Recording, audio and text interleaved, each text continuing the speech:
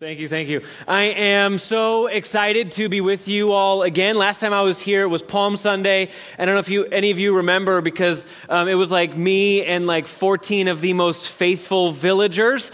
Is that what you guys call yourself, villagers, or is that weird? All right, the village people, that's good. Nah. That's weirder. It was like us 15 people while a freak snowstorm hit, and it like snowed 3, 4, 5 inches or 6 feet, who knows. All thing we knew is that Elgin and Bartlett had put away their plows, so everyone was just slipping and sliding everywhere. So I'm excited to be here in summer. It's a privilege and an honor to be here. And since the last time I was here, I have gone through a pretty significant life change. I got married at the end of May, and I brought along some photos. So that is my bride and me, and I'm holding the bouquet. That's like one of my favorite photos. I don't know why. I think it's fun and silly, and yeah, I like that one. I brought a couple others. I noticed something while I looked through the photos, even yesterday as I was looking through things. I have, I don't know what the proper term for it is, but I have one of those resting angry faces. I don't quite know why, but you'll see in this next photo. That is my wife, Sari, pronounced like Mary, but with an S. That is my wife, Sari, reading her vows to me, but for some reason, I am stoic. The truth is, I was weeping the entire service. From the point when it started all the way to the end. I'm not even a crier, and I just wept bitterly like I lost someone, though I was getting married. The next photo, this is me when she was walking down the aisle, and if you zoom in on the next photo, I don't know. Genuinely, I don't know why I'm making that face. I was crying in that photo. So you can see what it would be like for my wife when I watch sad movies. She just thinks I'm perpetually angry. And when I'm angry, maybe I look like I'm crying. Who knows? But that is, I got married, and that was a lot of fun. And the other thing that August has for us outside of just coming here and teaching, getting to spend some time with you all, is all of my students are coming back for the school year, which is absolutely fantastic. We are starting student leader training, which means I have between 15 and 20. I should probably count them. Students coming back for student leader training, and that is a blast because then a week after that, the rest of the student body returns, and I get to do some of what I love doing the most. I get to start having one-on-ones again with students as they are asking key questions from their life. I get to field disagreements. I get to pray for them. I get to talk to perhaps some of my favorite group of students, my skeptics. I love my skeptics. They are not a nuisance to me. I find them invigorating. They are so much fun to be around. They're some of the most honest people. I will get done teaching a message, and one of my skeptical students will come up and go, No, I don't think so. And I'm like, what does that even mean? No to everything I've just said? I told a couple jokes. You might have liked those. No? Okay, that's fine.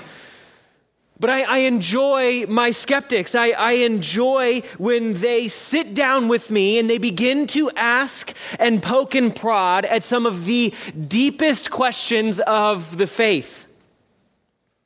Most of the time, my students lead out with skepticism of the mind. Most of the time, the students come with doubts, and they lead off with questions about if Jesus is who he says he is, or if the Bible really is the Word of God, or if the God of the Old Testament should be trusted, or if we can do away with that God, or if we can put off some of the commands, or what about some of the sexual ethics and skepticism of an intellectual nature. They start quizzing me. They come with books written by atheistic or authors from other faiths, and they want to challenge my points. And I think that is so much fun. Why? As a side note, because the Word of God, the truth of God, should be able to stand up against the hardest questions of the day.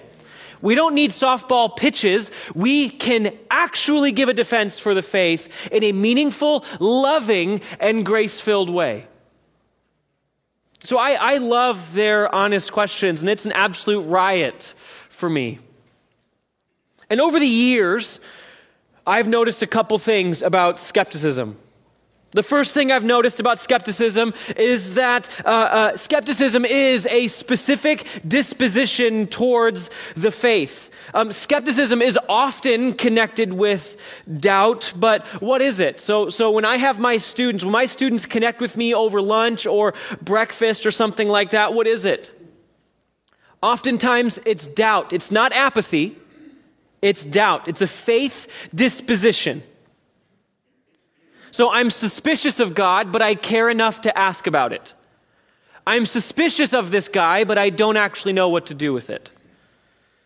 Further, it's a stage of faith that most of us go through, and it's not really connected to age or level of knowledge or anything like that, but it's a stage of faith where we are at our core trying to figure out certain questions, which brings me to my second point. The second thing I've noticed is that intellectual skepticism. When we ask intellectual questions, skepticism, it demands intellectual answers, but listen, rarely does it have an intellectual conclusion. It demands intellectual answers, but rarely does it have an intellectual conclusion. Here's what I mean by this. When students ask, there's often a question behind the question. So if they ask questions about how a loving God can permit evil, we can talk intellectually for a while, and that is right and good, and I should be read up, and we should have that kind of a discussion. But more often than not, the question does not sit in philosophical or theological paradigms where we talk about arguments and rebuttals. More often than not, we get to the question of the heart pretty quickly. And the question of the heart is not, why are you skeptical? Stop being skeptical. The question is more often, do you believe that God is good? So intellectual questions demand intellectual answers, but they rarely sit in intellectual conclusions. For every intellectually oriented skeptical question, there's actually a heart trying to figure out if God is good, if he is trustworthy, and if he is gracious. For every skeptical question, there's a heart trying to figure out if God is good, if he is trustworthy, and if he is gracious. That's why I am never fearful when someone goes through a season of skepticism. I know that the Spirit draws and reveals. I know that Christ arrests a heart and makes himself known. I know that this person at their core is just trying to reaffirm whether God is good. The other thing I've learned about skepticism is that it's most often triggered by hurt or fear. Hurt or fear. In the last several years, I don't know if you've been following in some of the religious news circles, there are numerous public Christians, and this is true for my generation and above and down. So like Gen X, millennials, and then Gen Z on down, right? There are numerous public and private Christians who have gone through seasons of deconstructing their faith only to have later fallen away because they didn't find the answers they were looking for or what have you. And I've noticed that there's often a pattern. If you read the interviews, if you listen to the podcast, there's a pattern between what you see as their journey in this season of deconstruction. The pattern goes like this. It's often someone who grew up in a fundamentalist or hyper-conservative Christian church or household. The church community they were at was legalistic and prioritized truth over love. And so when they went through an incredibly difficult situation, like they were asking questions about their sexual identity, where they were going through a loss, or they were going through some kind of church abuse, or they were trying to navigate this season of questions, the church could not tolerate their questions. The church could not tolerate their skepticism. The church could not handle it. And so they had to walk the journey alone. And then as they would look for new churches, they would survey the church landscape and they would see various stories of various churches that confirmed everything that they knew about the church from where they just were. And so what do many do? They abandon the faith entirely. They walk through a season of rejecting the faith, of deconstructing the faith, or making the faith more progressive. I mean, I have several friends in my Bible college classes who have gone through that. So it's not educated, uneducated. It's a question of the heart. And what's it primarily powered by? Hurt. It's primarily powered by hurt. Hurt at seeing abuse, division, gossip, isolation, church protection, and rejection from church communities. It's often fueled by hurt. Not every time, but often. And I watch numerous classmates and students and well-known Christian celebrities, when I watch them embrace skepticism or reject Christianity as a whole, it doesn't drive me towards anger or fear. Listen, it challenges me to love. It challenges me to love. I could send off a series of tweets. I could post angrily on Facebook. I could say how disappointed I am in him or her. But why would you throw more fuel on the fire? Why, church community, to alleviate your own sense of dread that you're wrong, would you throw more fuel on the fire and just heap more shame on somebody who's probably hurting? Doesn't the Spirit of God speak kindly to you? Doesn't the Spirit of God speak lovingly to you? This doesn't drive me towards anger or fear. This drives me towards love.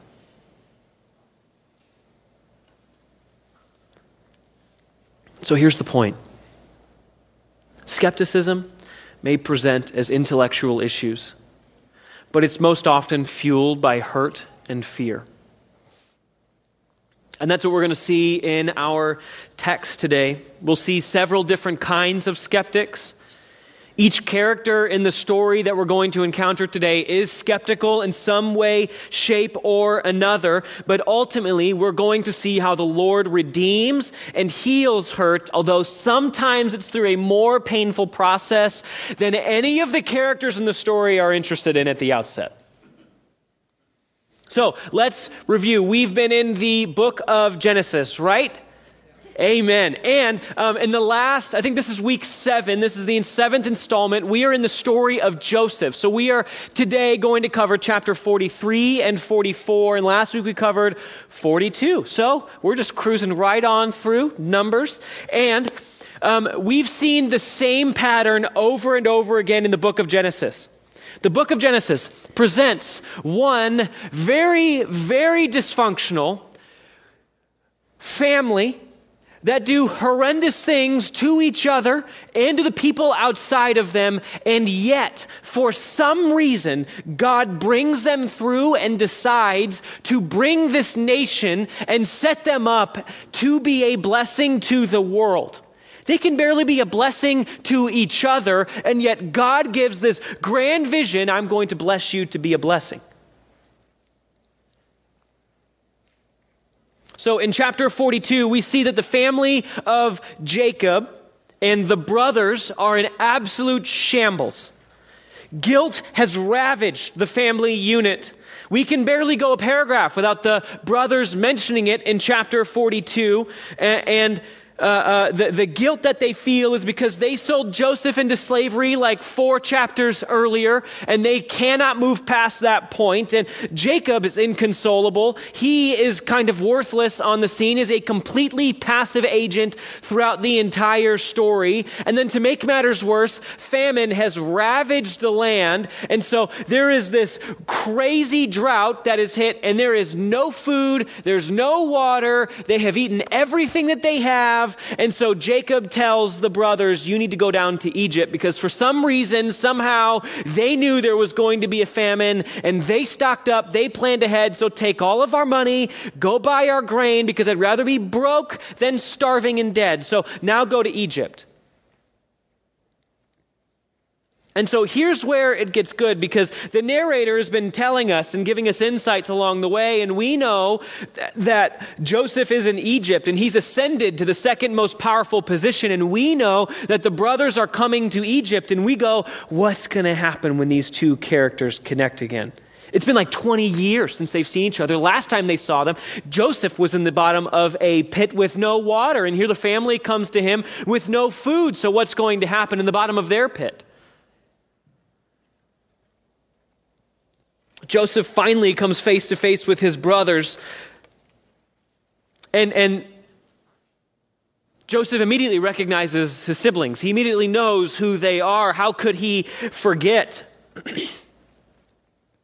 He speaks harshly to them, chapter 42 tells us, and he throws them in prison for 3 days, and he hatches a plan to figure out if his family, if his brothers have actually changed. And so what he does is he keeps one brother, Simeon, in jail, and then he sends the rest of them back home with extra money and grain, and he says, don't come back unless you have brought your youngest brother, Benjamin, who is his actual brother. The other brothers are his half-brothers. He wants to know if they have gotten rid of Benjamin as well. So he goes, don't come back until you bring back Benjamin with you.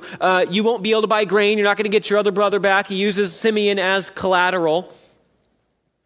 And so this freaks the brothers out, man. They don't know what to do. They are beside themselves. They scurry home and they tell their dad what's going on. But Jacob won't even entertain the idea.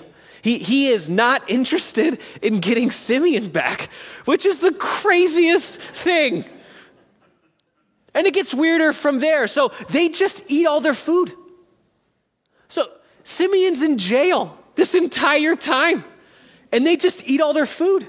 Can you imagine that conversation when they go get Simeon back in the next chapter? Man, guys, what took you guys so long? Did you guys get robbed? No, man, it was a safe journey back. Did you lose your money? Did you lose your map? What happened? Did you no. We made it home all the way. It was pretty uneventful. So when did you decide to come back? Well, admittedly, we decided to come back because we ran out of food. So you let me sit here in jail this entire time? Well, yeah. I mean, Dad wouldn't let us come back. That's like middle child problems to the max. Like the forgotten, nobody cares. Anyway, I'm the oldest. I don't have that problem. But Jacob refuses to send the brothers back to Egypt to get Simeon. He just won't entertain it. He's like, we're not having this conversation.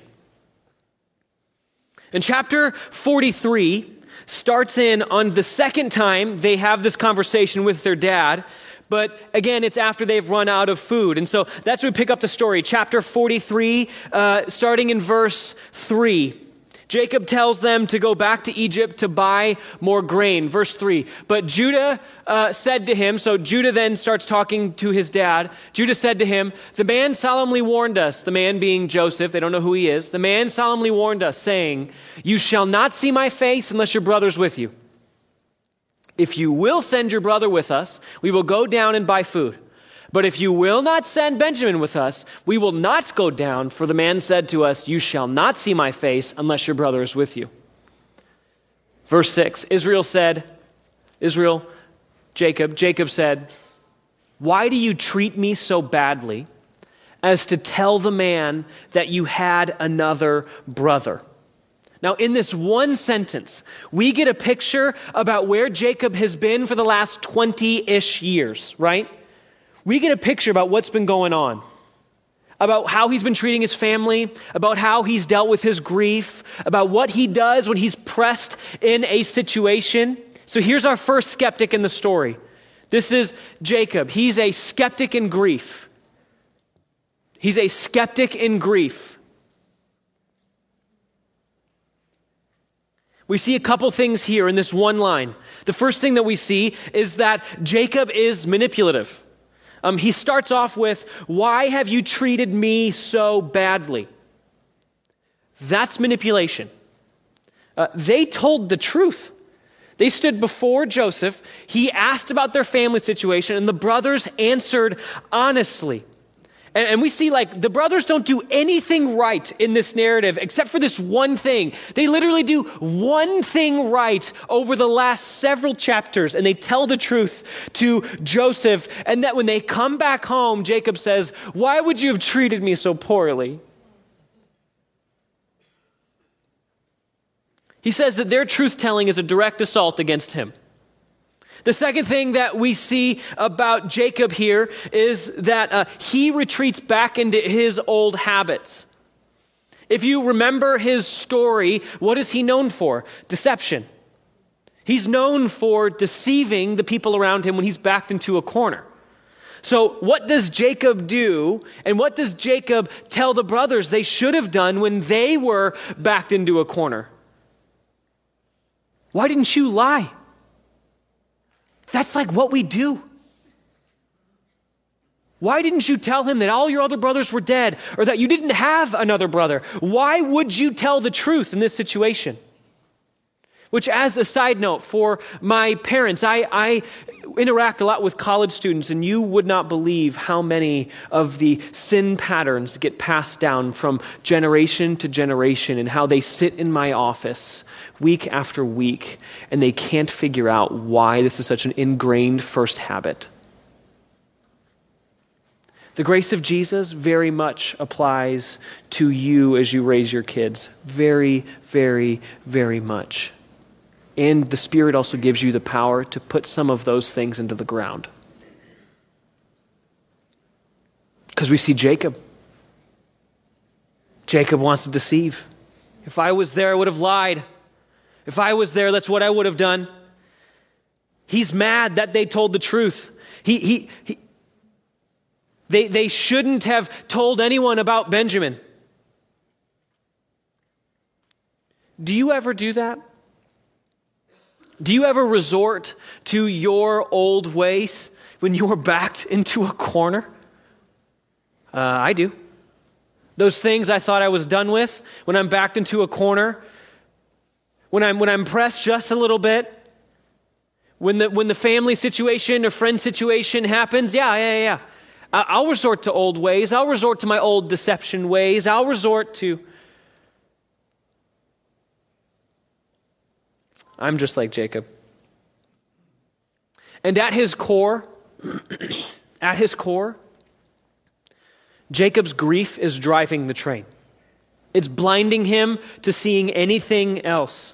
The first thing on his mind, this is the only real thing that he cares about. When the brothers approach him, when the brothers approach him about Egypt, he's already assumed that Benjamin is going to die. He has no ability to see a successful return of either Benjamin or Simeon. He laments that Simeon is gone. He's very much alive. Come get me, brothers. I'm still around. He doesn't see any other scenario. His grief over Joseph's death has caused him to write off his son Simeon and his son Benjamin as they will die as well. It's a sure thing in his mind. He has catastrophized what is going to happen. He can't get the loss of Joseph out of his mind. And it's been what? It's been at least a decade. And it's the only thing that he sees. Everything around him is colored by grief. And there's a significant difference between healthy grieving and toxic grieving. And Joseph is choosing the toxic grieving.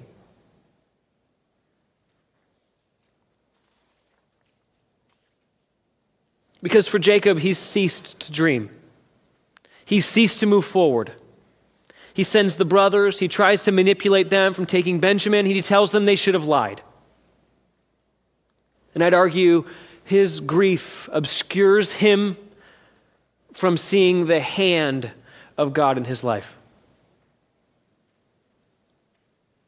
Jacob's a skeptic. His grief has driven him to be skeptical that God can carry on the line, that God has a future for them. And so he's hoarding what he most cares about. And he defaults back to lying and deception to get his way. And this is what's so interesting about the Old Testament, about the Bible as a whole when we look at characters. Jacob isn't even a one-dimensional character here because he does something interesting in verse 14. We see a mixture of belief and unbelief, of skepticism and trust, because he finally relents. He gives in to Judah, his son, when he makes the grand speech, and he tells the boys that they can actually take Benjamin now. They can take Benjamin with them. He's reluctant, but in verse 14, he says, "May God Almighty grant you mercy before the man," that is Joseph, "and may he send back your other brother and Benjamin. As for me, if I am bereaved of my children, I am bereaved." You see this mix of like catastrophizing. He's like lamenting their death that already has happened in his mind. And yet he uses this phrase. You see, "May God Almighty," that is the Hebrew El Shaddai. The first time that word appears in the Bible is in Genesis 17, when God comes to Abraham and he gives him a name to call him. God comes to Abraham and he says, "My name is El Shaddai. My name is God Almighty. That is who I am." So what does Jacob do when he sends Benjamin? He calls upon this name of God. He calls upon the old, tried and true covenant name of God. We see a three-dimensional character here, a mix of skepticism and trust, a mix of grief clouding his vision, yet somehow having the clarity to say, "I believe, help my unbelief. May God bring you back safely." I think we're more like Jacob than we want to admit.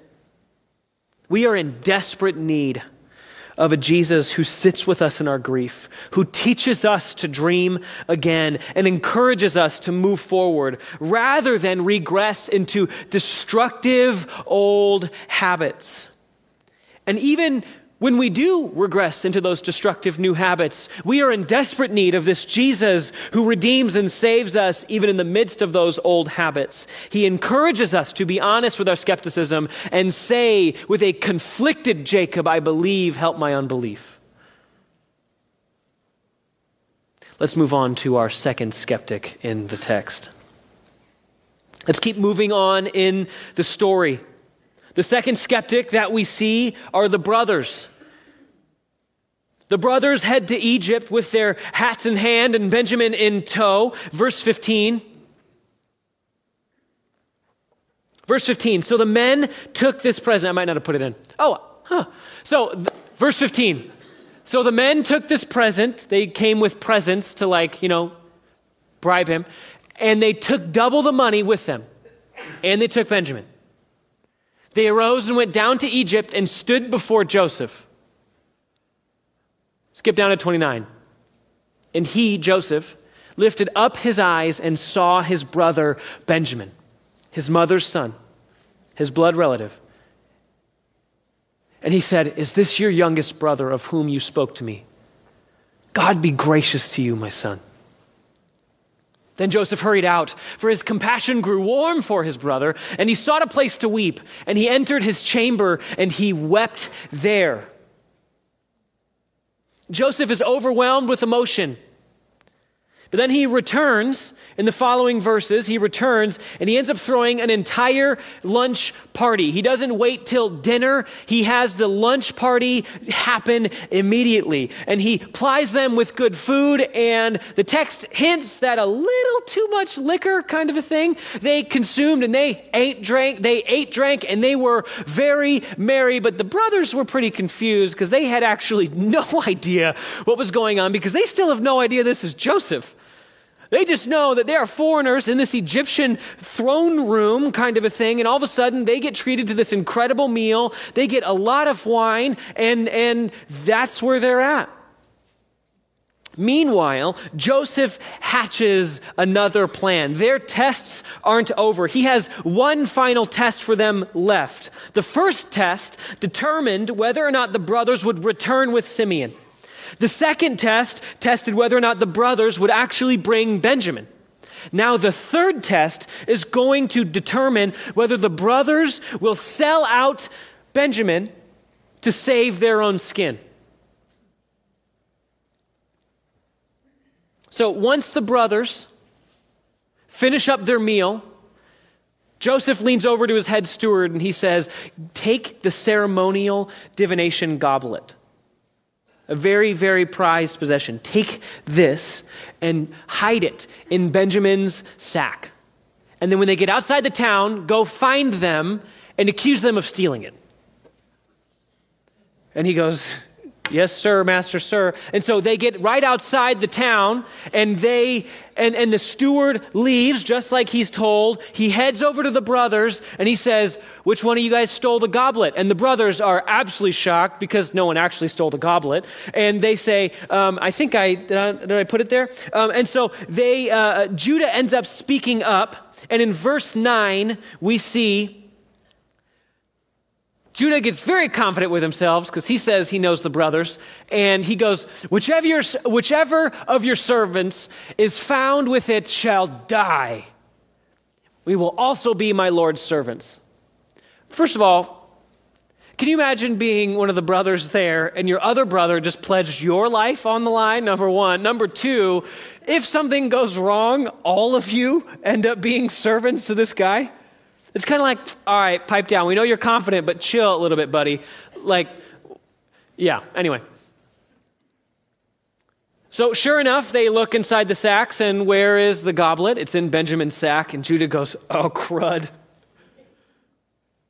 And so they head on back to the throne room where Joseph is, and that is where the story gets interesting. Again, this is where the tension of the text has been leading for several chapters. What will they do? We know who had the cup. We know what the brothers have historically done. When they are faced with their backs against the wall, what are they going to do? Are they going to sell out Benjamin? Are they going to take responsibility? How will they navigate this impossible situation? And you get a picture of what they're thinking in verse 16. When he's standing before Joseph and Joseph says, "How could you have done this?" They say back, and Judah said, "What shall we say, my Lord? What shall we speak? Or how can we clear ourselves? God has found out the guilt of your servants." Now, I don't think it's an accident that word guilt is there because it's a double meaning. Judah very much is responding to the fact that somehow this goblet was in Benjamin's sack, but I think that you see over the course of this story, the guilt of what they did to Joseph is on the forefront of their minds. And so this is a signal from the narrator to the reader that they cannot get past this sense of guilt. Because earlier, when Joseph was being harsh to them, the brothers look at each other and they say, "Surely we deserve this for what we did to Joseph. Surely we deserve this hardship." And at other points, you see Jacob, their father, giving them a hard time about taking Benjamin. And there's guilt once again. It's just layers and layers and layers and layers of guilt. It's racked up guilt for what they've done to Joseph. They can't get past it. They sold their brother into slavery, and they also gave up a piece of their soul in the process. And so Judah does something really interesting. Judah ends up taking the fall. And he's objectively not a very good guy. Chapter 38, if you guys ended up reading it at some point, he's a terrible human. But he ends up taking the fall for this. He says, no, my Lord, if you would permit it, please let Benjamin go. He is my father's favorite. Let my other brothers go because they don't need to be here, and take me to be your servant. Release them and take me, he says. And this is where we see the inability of the brothers to get past anything but their own guilt. Judah takes the guilt upon himself, and he gives himself to Joseph and says, "Take me instead. Release everybody else, but take me." So what are they skeptical of? What are the brothers skeptical of? The brothers are skeptical in that they don't believe in forgiveness. And they believe their shame gets the last word. They don't believe they can be forgiven. Their guilt has stayed with them like a black cloud that's followed them around. It's hovered around them all this time and clouded all of their judgments. We are the brothers here, too. Our shame and our guilt pollutes our actions. It distorts our vision. We attribute hardship to God's punishment and shun off any notion of our own forgiveness that we have been given in Christ. We have a difficult time accepting Christ's offer of forgiveness. And so, sure, we'll accept Christ in this loose sense, but what about my shame? What about my self-loathing? What about, no, those are things I need to carry. And we're surprised when our sense of shame and self-loathing and guilt drives us towards skepticism to see where is God actually in this process, in this situation. God feels distance. We're skeptical that God loves us, that he forgives us, that he actually wants us to be around.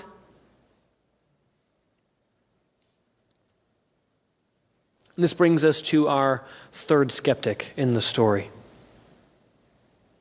Our third skeptic is the only other character. It's Joseph. And that's how chapter 44 ends. It ends with a long speech from Judah. It's weird because he's given so much more time as far as speech than anybody else in the story, but Judah launches into a lengthy speech offering himself in place for his brothers. And we're left holding our breath. What is Joseph going to do? We know he's cried. We know he's interested in testing the brothers, but we don't actually know what's going to happen. We don't actually know how he's going to respond. He could still just say, off with their heads. I'm kind of done with this. How is he going to respond? On first look, it might not seem like Joseph is a skeptic in this story. It might seem like Joseph is actually the hero. And in many senses, he is the hero in this story. On first reading, it may look like Joseph is only skeptical towards his brothers. He's interested in testing his brothers, and rightly so. He's trying to figure out if they're sorry for what they did, if they would do it over again, if they've done the same thing to Benjamin, if the family has changed at all. He's testing his brothers to see if they've changed. And ultimately, in chapter 45, what you'll cover next week, and we're not going to get into now, he does ultimately forgive them. And he embraces them, and he brings them back into the family. And he tells them to move back into Egypt. But in chapter 44, we're not in chapter 45 yet, we're locked in this moment. At the end of Judah's speech, right before Joseph, and Joseph has to say something. Joseph is certainly skeptical of his brothers here, but there's another more subtler way that Joseph is a skeptic. Let's rewind some years in Joseph's story to when he was elevated to his position. Back to when he interprets Pharaoh's dream. When he interprets Pharaoh's dream, this blows Pharaoh's mind because all of his other sorcerers and divination people can't get at the meaning of the dream, but he knows when Joseph says the interpretation, that is absolutely correct. And then something interesting happens when he promotes Joseph to this position over all of the grain production and all of that to make the effect of the famine much lessened and make Egypt rich. When he promotes Joseph, he does something interesting. This happens in verse 45 of chapter 41. And Pharaoh called Joseph's name Zaphenath Paneah. And he gives him in marriage to Asenath, the daughter of Potiphera. Who is she? The priest of On. So Joseph went out over the land of Egypt, verse 50. Before the year of the famine came, 2 sons were born to Joseph. Asenath, the daughter of Potiphera, priest of On, bore them to him. There's no mistaking where these sons came from. Joseph called the name of his firstborn Manasseh, For, he said, why is his son named this? For God has made me forget all my hardship and, here's the key, and all my father's house. 52, the name of the second he called Ephraim.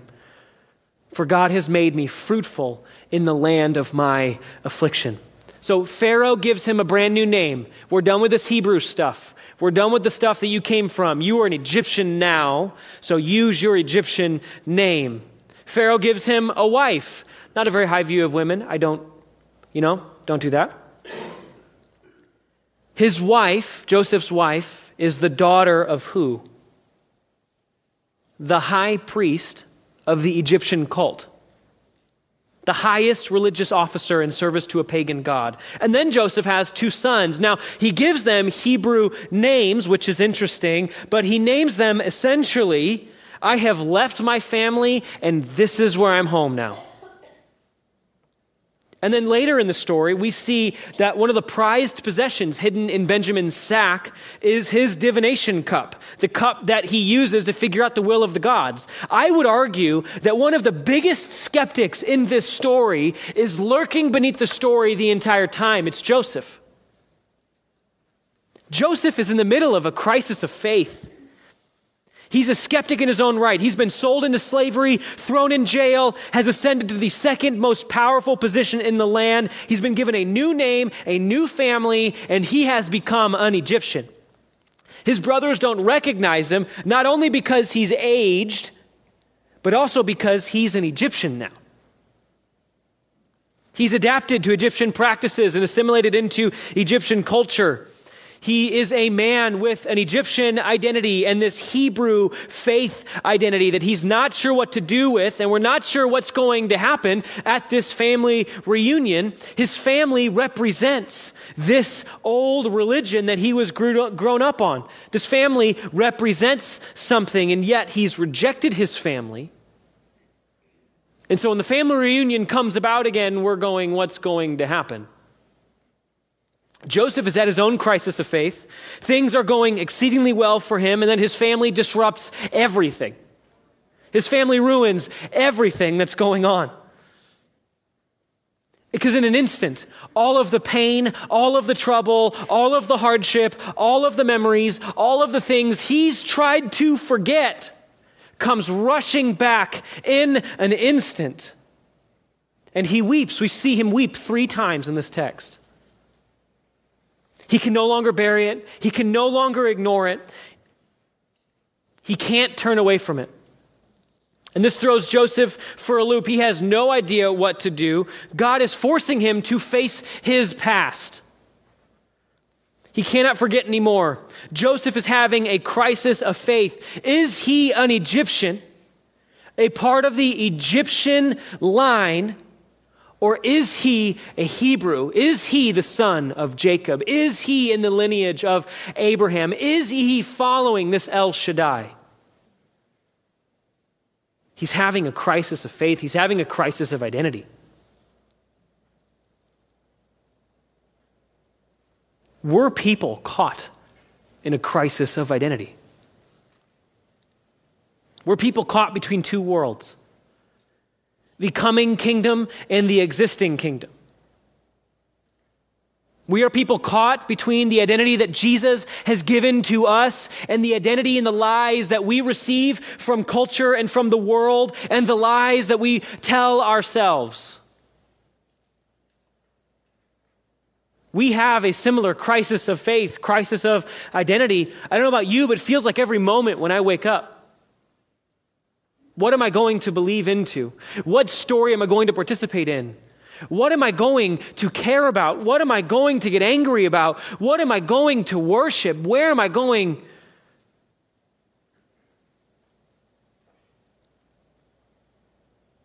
And we forget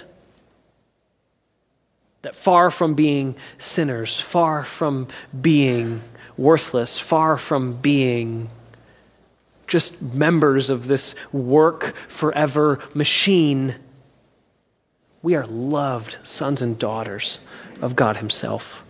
We are knit into the family of Abraham. We are beloved, and God actually sings songs of joy over us, and we forget that. Because we're skeptics too. We're skeptics too. We don't buy it. It's too good to be true. We move away from the identity that Christ has given us, and we've embraced our old identity all the time. But listen, look at what happens to every one of the skeptics in this story. God does not forget about the family. He doesn't wash his hands of this family because they are too much of a problem, even though Joseph is even doing well and turning away from the Lord in his own way. God pursues him even though he is so far away from the land of God. He pursues the family, each in their own right.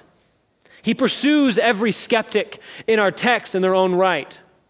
And we don't see the divine intention of the Lord in word, but we see it through the subtle actions of what's going on.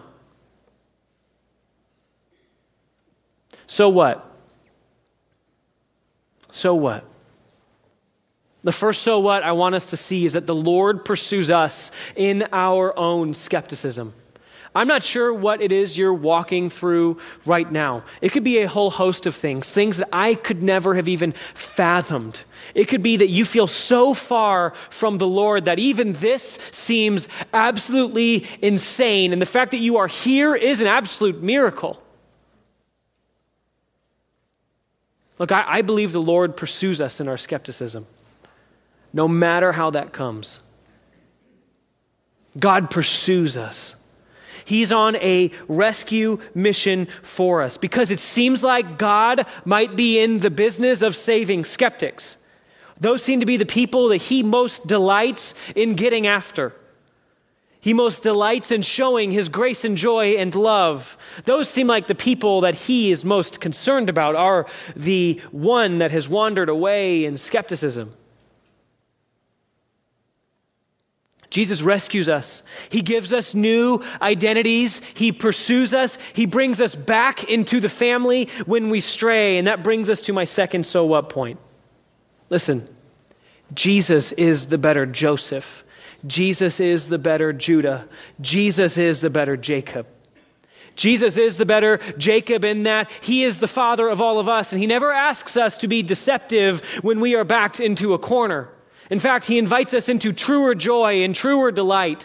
Jesus is the better Judah in that he stands before the throne and takes the punishment that we deserve. He is the better Judah, and Jesus is the better Joseph in that he rules all things. He does not put us through mindless tests to figure out if we have changed. Jesus knows our heart. He gives us the Spirit. He gives us the power to change. Jesus is the better Joseph. So what do? Friends, we worship this Jesus. We worship him. We confess our skepticism. We value the fact that we have skepticism. We don't dismiss it, but we worship this Jesus. I'll pray. Father, I'm grateful for this text. I'm grateful that you speak life to us, even in texts where it's not clear how you speak. Even when the characters aren't sure how you're speaking, you very clearly call the skeptics to yourself. You very clearly speak words of love and truth and grace and joy over us. And so we confess that we need more of you. We need you to speak to our very skepticism. Thank you for loving us. Thank you for cherishing us. Thank you for delighting us. It's in the name of Jesus that I pray. Amen.